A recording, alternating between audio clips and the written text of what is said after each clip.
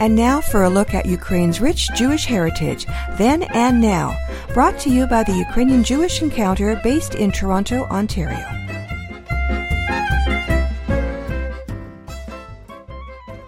Welcome to Ukrainian Jewish Heritage on Nash Holos Ukrainian Roots Radio. I'm Peter Bager. Guilt, justice, and family ties. These dramatic themes I recall today due to the recent publication of the Ukrainian language edition of East-West Street by Philip Sands, a book presented by the author at this year's Lviv Book Forum. The Ukrainian publication of the critically acclaimed book by Sands recalls a panel discussion held on the very theme of guilt, justice, and family ties back in 2014 at the Center for Urban History of East Central Europe in Lviv. Panel moderator Sophia Diak noted back then that we have many accounts of the Holocaust and other atrocities, but very few of the perpetrators. Sands was joined at the panel by two of the subjects of his book. There was Nicholas Frank, the son of Hans Frank, a Nazi war criminal who was convicted of war crimes at Nuremberg and executed in 1945. He was joined by Horst von Wachter, the son of Otto von Wachter, who was the Nazi governor of Galicia and died in hiding in Rome in 1949. Sands, Frank, and von Wachter all share ties with Lviv, or as it was known then, Lemberg. Sands' maternal grandfather was born there before the First World War.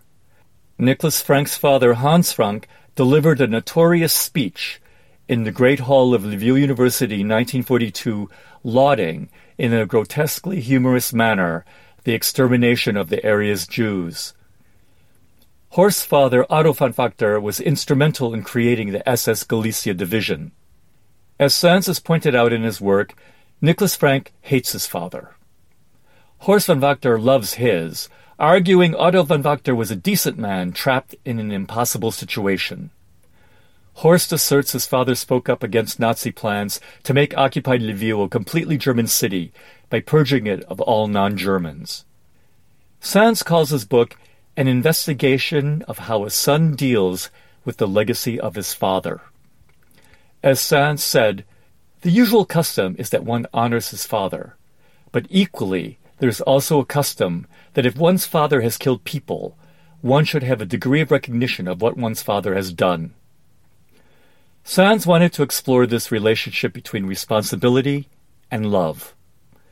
Frankly, said Sands, I think of Horst and Nicholas as victims as well. Sands was surprised by the lack of questions from the Lviv audience to the panel. He was of the opinion this might be because of what he called the elephant in the room, which was Ukrainian involvement in the atrocities of the war. He said he felt very much at home in Lviv after numerous visits, but stressed, nowhere does one see an engagement with what happened. What is your reaction? If you're engaged, why?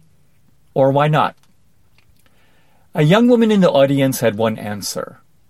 She said, most of our relatives, our grandparents, our great-grandparents, were killed. There is nobody to ask about these events. She went on to say that in her opinion, Ukrainian discomfort is not because of engagement or non-engagement, but because we are a country in a war with Russia. The moderator Diak stepped up in place of the audience silence to offer her take. She said, how many things can you ask, and how many things have relevance in later generations? How many things can you transfer?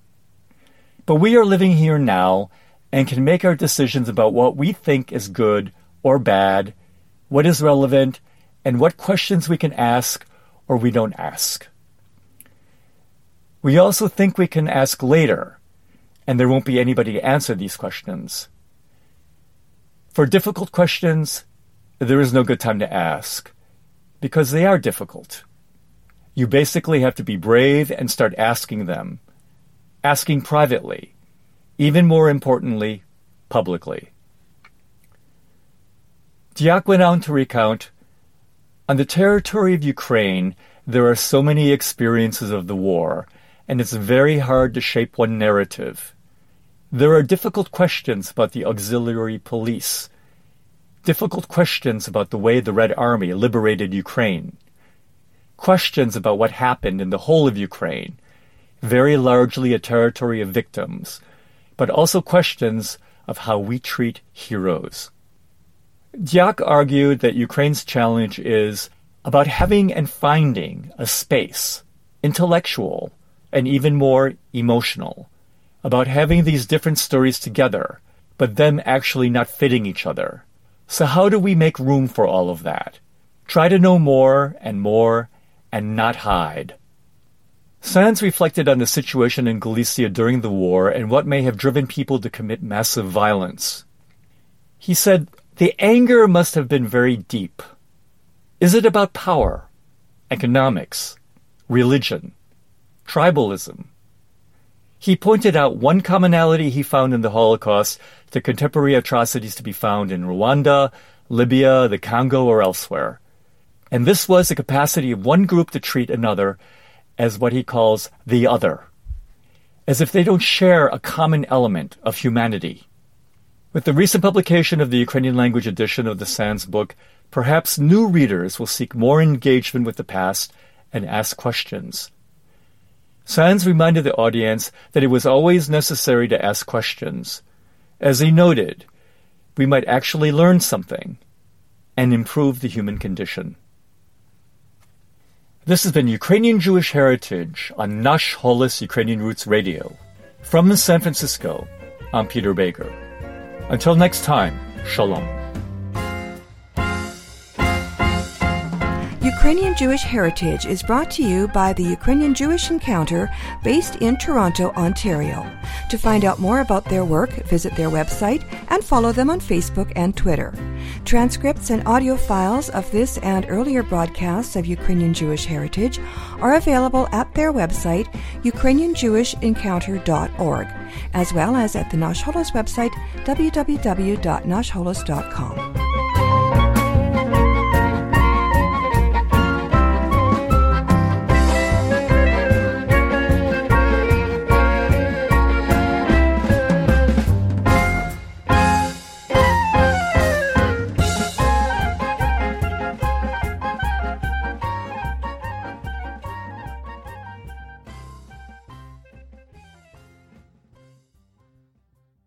Love this podcast? Support this show through the Acast supporter feature. It's up to you how much you give, and there's no regular commitment. Just hit the link in the show description to support now.